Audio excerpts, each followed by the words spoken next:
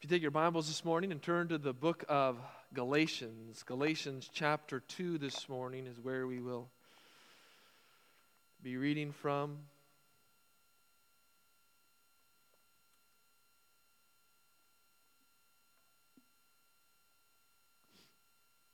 When we read, I will be beginning in verse 15.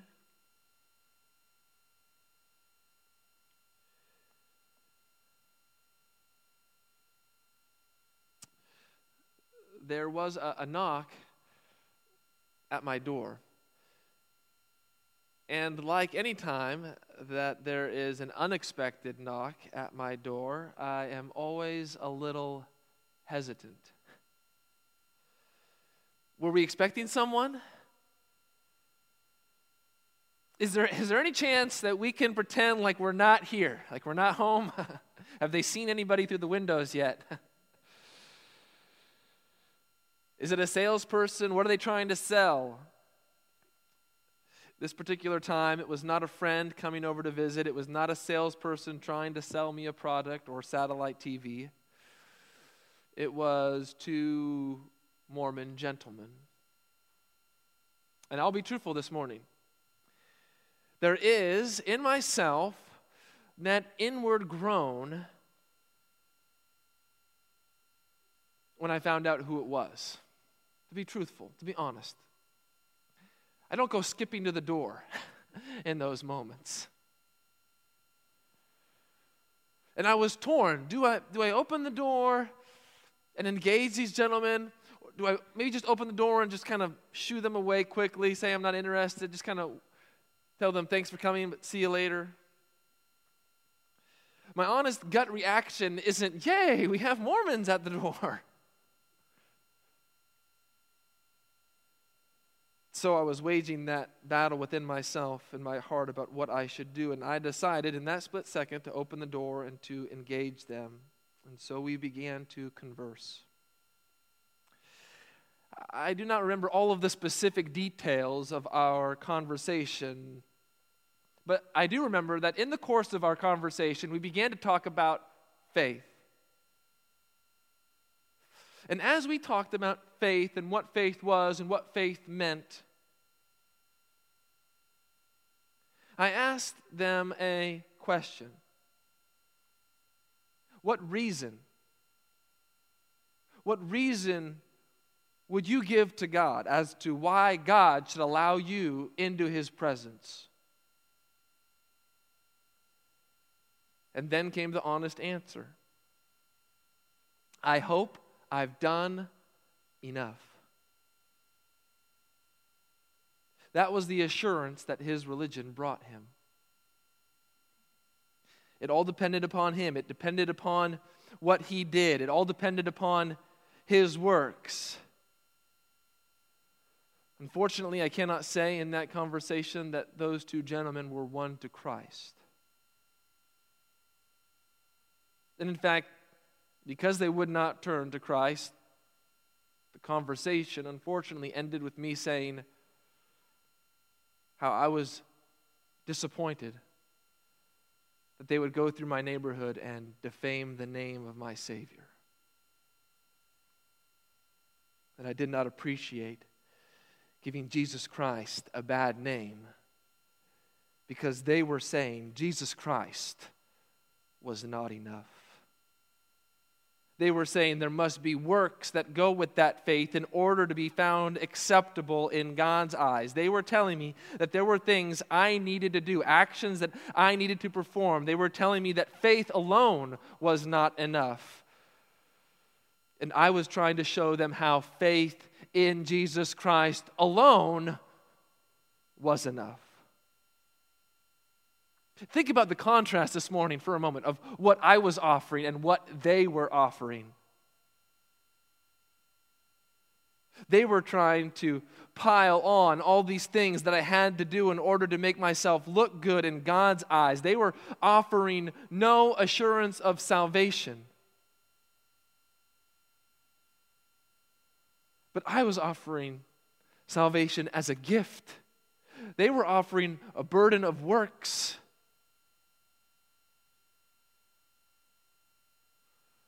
And in the end, if all that I'm able to say is that I hope I've done enough, then it's all about me. And I'll never know if I've done enough. Who would want what they were offering? Who would want such lack of assurance? Who would want to be burdened down by the weight of the works that they were trying to pile on people? And in the recesses of my mind, as I thought about that conversation, I thought, I would have to be a lunatic to accept what they are offering. I'm saying salvation is by faith in Jesus Christ alone. And they are saying, no, you have to do something. You have to work in order to be right in God's eyes. I was offering freedom. They were offering a prison. Before we begin to shake our heads, Christians, people who say we believe in faith alone, do you really believe in faith alone? Do you really want faith alone? Or would you rather have something that you can prove? I can prove to God that I am important. I can prove to God that I can make it on my own. I can prove to God that I can make my way up to Him. I can prove to God that I am good enough, that I am able enough, that I am strong enough, that I am deserving. This is our problem. It's not merely a Mormon problem. It's not an Islam problem. It's not a Roman Catholic problem. It's a human problem. It is what we want in our human nature. We alone want to be enough in God's eyes. We want to prove to God that we are righteous by our works. Let's stand together this morning as we read His Word. Galatians chapter 2, beginning in verse 15. We ourselves are Jews by birth and not Gentile sinners, yet we know that a person is not justified by works of the law, but through faith in Jesus Christ. So we also have believed in Christ Jesus in order to be justified by faith in Christ and not by works of the law, because by works of the law no one will be justified. But if in our endeavor to be justified in Christ, we too were found to be sinners, is Christ then a servant of sin? Certainly not. For if I rebuild what I tore down, I prove myself to be a transgressor. For through the law I died to the law so that I might live to God. I have been crucified with Christ. It is no longer I who live, but Christ who lives in me. And the life I now live, I live in the flesh. I live by faith in the Son of God who loved me and gave Himself for me. I do not nullify the grace of God. For if righteousness were through the law, then Christ died for no purpose. This is the word of the Lord. Thanks be to God. Let's pray. Speak, O Lord, for your servants are listening. In Jesus' name, amen. You may be seated.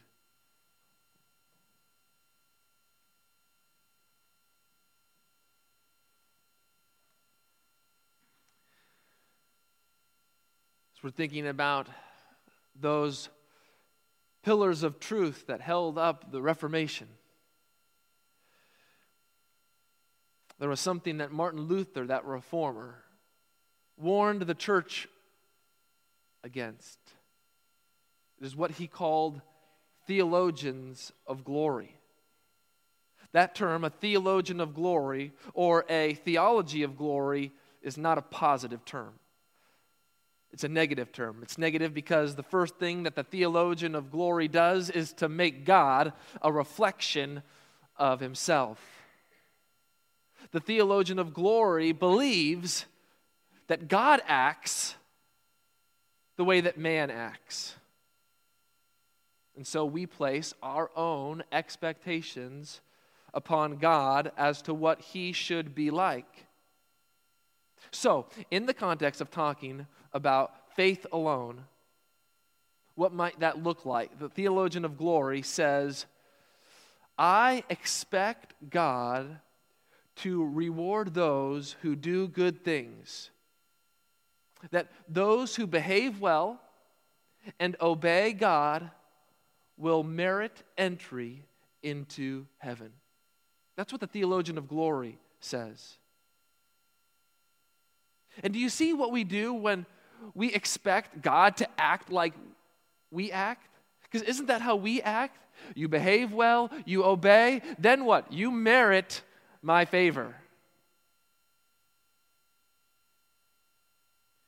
We make it about ourselves. We promote ourselves, our actions, to say that our salvation is based on our righteousness and not on the righteousness of Jesus Christ. Theologians of glory are completely backwards because they call what is evil good.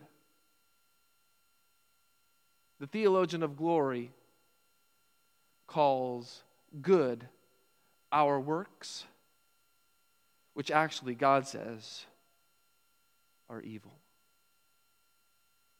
Listen to Isaiah 64:6. We all have become like one who is unclean, and all our righteous deeds are like a polluted garment. We all fade like a leaf, and our iniquities, like the wind, take us away.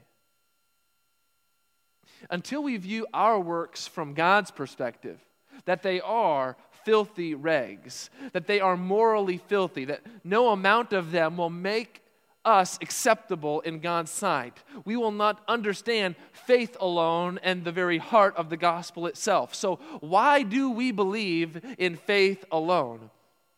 What is so compelling that we would want to consider our works as a polluted garment before God and put our faith and our dependence in something, someone else?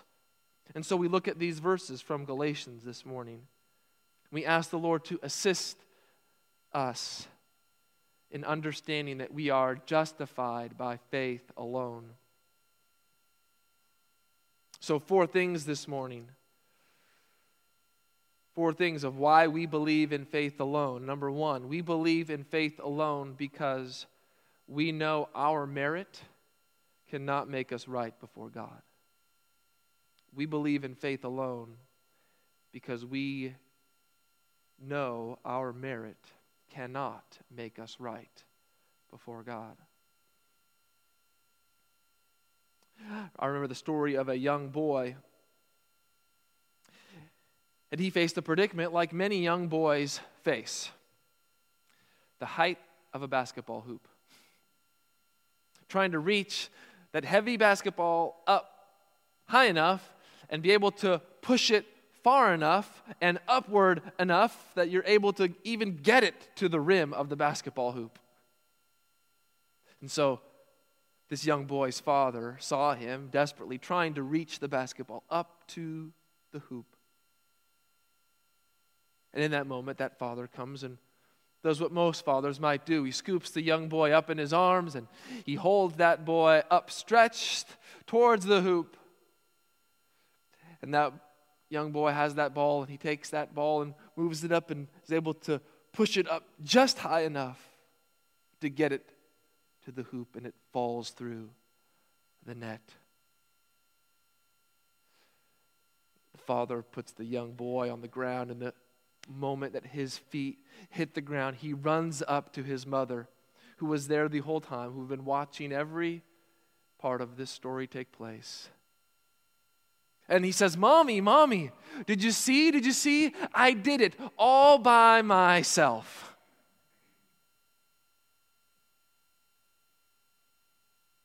Are we people who would like to exclaim, I did it all by myself. How quickly and how easily we can deceive ourselves.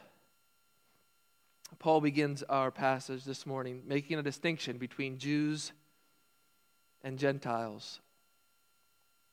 And Paul, before this, had just been talking about the Apostle Peter and how the Apostle Peter had not been living in a way that was consistent. Because Peter had been eating with Gentiles. Peter was a Jew, and under Jewish law, if you were a Jew, you would not eat with Gentiles. They were considered unclean. But Peter had been eating with Gentiles. He'd been having meals with Gentiles. And rightly so, because Peter now believed in Jesus Christ, who made away with those distinctions. But then there was a problem, because there were these people who came into Peter's life who said, no, you still have to hold the law. And so when those people came into Peter's life, then Peter separated from those Gentiles and said, oh no, I'm not going to eat with those people anymore. I'm going to follow the law. I'm going to do something else. I'm going to live this way now because of this pressure that I'm feeling from the outside. And so that's what Paul comes to us this morning, and he tells us here in verse 15, we ourselves are Jews by birth. So he's relating to himself and to Peter. We're Jews by birth. Ethnically, we are Jewish. We are not what he calls here Gentile sinners. And the distinction is this. As a Jew, you were considered to be born underneath the Old Testament law. Gentiles, everyone who's not a Jew, is not born under the Old Testament law. They don't have a law that's over them, that's governing them, that's telling them what to do. And so Paul comes to us. We ourselves are Jews by birth and not Gentile sinners. But then Paul does something incredible here. You see what he does? He levels the playing field. Because people are saying, well, Jews are better because, look, they hold to the Old Testament law. They have this law that they're living underneath, and so that makes them look good in God's eyes. They're not like those Gentile sinners who don't have the law, who could just live willy-nilly any way that they want to. What does Paul say? Yet we know that a person, Jew or Gentile, is not justified by his or her works. He levels the playing field. Doesn't matter if you're a Jew, doesn't matter if you're a Gentile, because nobody is justified by the works of the law. Now, it's important here that we understand this word justified, because Paul is going to use it many more times in our verses. Justified means to be declared righteous before God. To be declared by God as acceptable in His sight. It is a legal pronouncement made by God. So Paul says, we are not declared by God to be righteous before Him by the works of the law, by what we do, by our law keeping.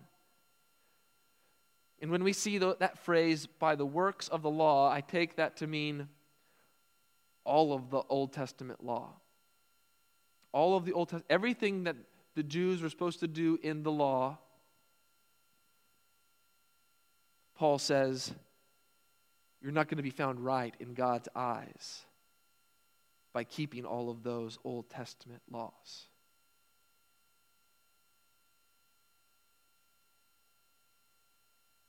No one will ever be counted righteous by God based on his or her works of the law. And then comes this astounding contrast.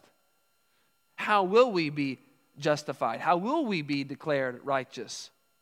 But through faith in Jesus Christ.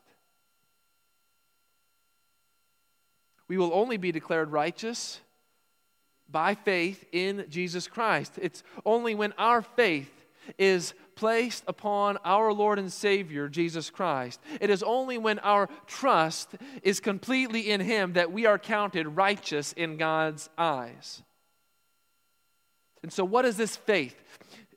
Paul says this is faith in Jesus Christ. What does this faith look like? I think it tells us here. So we also have believed in Christ Jesus. There's a believing that goes along with this faith. Faith is believing who Jesus Christ is. We believe that He is the Son of God and the Son of Man. We believe that He is the Son of God incarnate. He is God. We believe that He is a real person. We believe that He is revealed to us in the Bible. This also includes believing what He has done. We believe that He lived a completely perfect life. We believe that He died upon the cross to bring forgiveness of sin. We believe that He rose again from the dead on the third day. We are believing in Jesus, not just mere mental assent, believing something to be true, but this is belief. This is faith that embraces, that leans on, that trusts in all that Christ has done to provide us salvation. It is a belief that is grounded and held up by Jesus Christ alone. And if Jesus Christ were taken out of the way, then we would fall over because there would be no place for us to stand. He is the only hope. We are only saved by putting our faith and trust in Jesus Christ. You cannot say that you believe in Jesus Christ, but somehow think that you will be made right in God's eyes by keeping the law or by keeping rules. Those two things cannot go together. Paul says the very reason why we believe in Jesus is to be justified by faith in Him and not by our own works. Why? Look at what it says. The very last phrase of verse 16. Because by works of the law, no one will be justified. Here comes the realization upon us that we cannot look inside of ourselves for our own righteousness. We have to look to a righteousness that is outside of us. A righteousness that comes from outside of us so that God will justify us and declare us right in His eyes. It's not our own righteousness because no one on their own, left to themselves, can achieve righteousness. You cannot and will not find righteousness apart from Jesus Christ. Listen to what Romans says, Romans 4:5. And the one who does not work, but believes in Him who justifies the ungodly, his faith is counted as righteousness.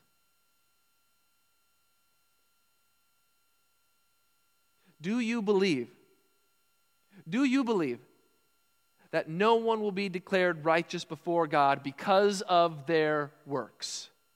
Do you believe that no one can be justified before God by their own merit, by what they have done? Human beings become right before God by believing, not by doing. But you might object this morning, well, isn't faith a work? Faith does not merit God's acceptance. Rather, it accepts Christ's merit before God. That's what we're doing as believers. We're accepting Christ. He's done all the work. We don't need to work. And so we put our faith in Him and we trust in Him. But maybe you still object this morning. You may say, well, surely there are some people who have done enough. Surely there are some people out there who, by their merit, will get into heaven. Surely there is someone out there who is good enough. Maybe you've heard someone say that before. Well, he was a good man. She was a good woman. It doesn't matter if there's no faith in Jesus Christ. I don't want my children just to be a good man and a good woman. I want my children to know Jesus Christ, to put their faith in Him. If that doesn't put an evangelistic bee in your bonnet, that good people don't go to heaven. Only those who put their faith in Jesus Christ go to heaven.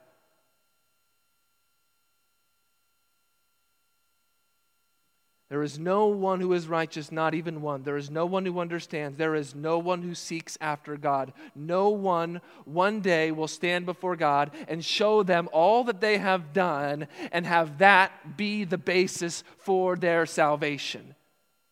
And have all those good deeds as what God counts as their righteousness. And it's not just that we have a little bit of faith and a little bit of works. That's the problem. People were trying in Paul's day to add to the equation. You need faith in Jesus Christ, but you also need to add on works in order to make yourself right in God's eyes. And Paul is saying no, because no one can be justified by God by their works, the works of the law, by any amount of rule keeping. It's not going to happen. And if you try to add anything to the equation, instead of improving it, the result is completely distorting it, and there is no justification before God, and there is no salvation. Number 2, we believe in faith alone because we know it is the only way to please God. We believe in faith alone because we know it is the only way to please God. You a people pleaser? Someone who wants and looks for the approval of other people? Always evaluating others' view of yourself, how they might perceive you? You someone who fears rejection? Does that fear of other people keep you sometimes from doing some things? Or does it instigate some things in your life that you should not do? We can make people pleasing our idol to such an extent that we fear the displeasure of man more than we would fear the displeasure of God. Who do you want to please more? People or God? I hope and pray that you would want to please God. But how is it? How are you able to please God? Some might say the only way to please God is through our works, through the rules that you keep. It's through your merit, and herein lies the danger of what Paul is teaching. He anticipates the objection to what he is teaching. Paul, does this gospel that you are teaching, does it promote sinning in our lives? Does it mean that we can just live any way that we want to live, that we don't have to follow any rules or do any works, we have any merit on our own? This is the question that Paul anticipates. Paul is saying, if we are justified in Christ and we are found to be sinners just like the Gentiles, that somehow people might accuse us of breaking the Old Testament law, does that mean we've made Christ a servant of sin?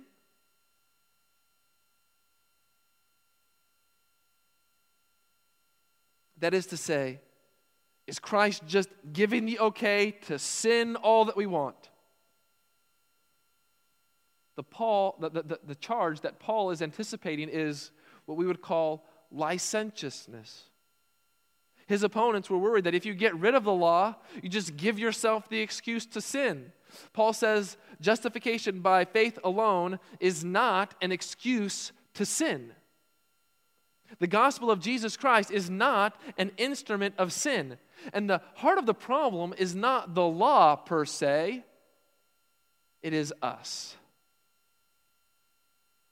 The law was meant not to make people righteous, but to show people that they are sinners.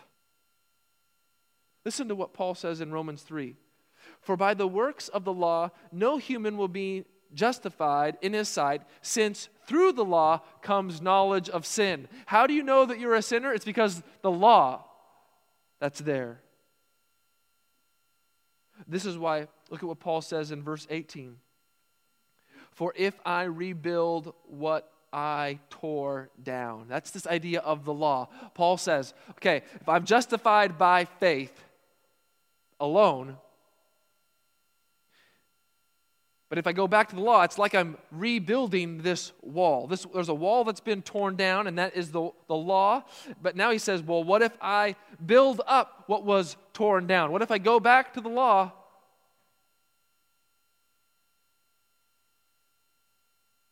What does he say? I prove myself to be a transgressor. The only thing the law does is shows me that I am a sinner and that I stand condemned. That's what the law does. Going back to the law is not going to help me. The gospel is a point of no return. Being justified by faith alone in Jesus Christ alone is a point of no return. If you have put your faith in Jesus Christ, you cannot revert. You cannot go back to being enslaved and think that you can please God by keeping the law, by your works. Returning to the law would be rebuilding what has been torn down. Returning to the law would be a denial of God's grace in Jesus Christ. Returning to the law means the return of sin and transgression. There is nothing freeing about returning to the law. To rebuild the wall of the law is to bring back the condemnation of the law. Why?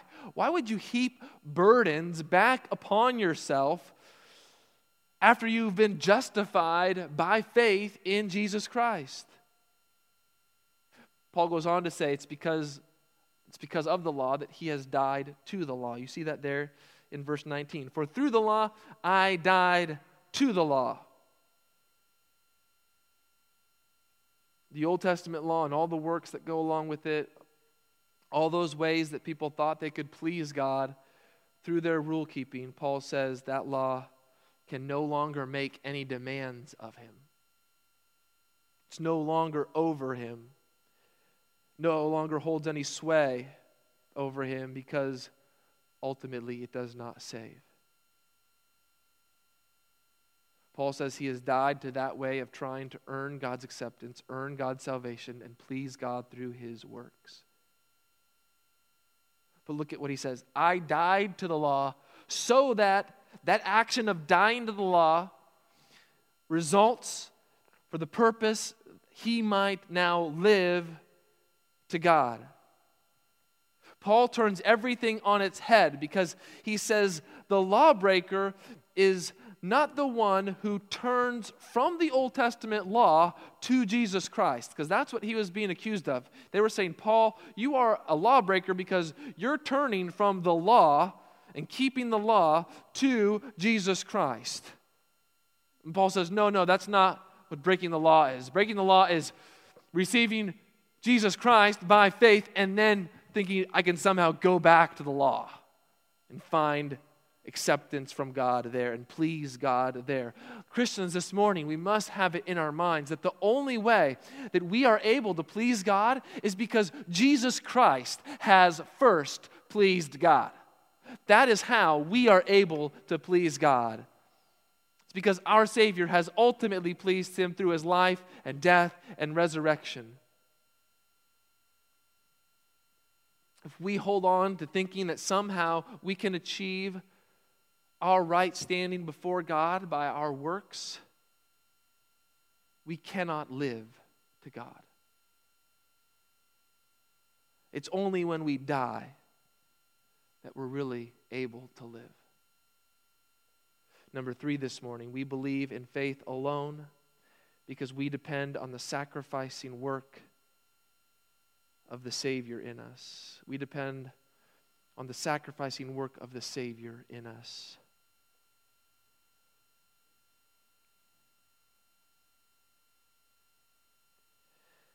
We now come to those well-known verses in Galatians.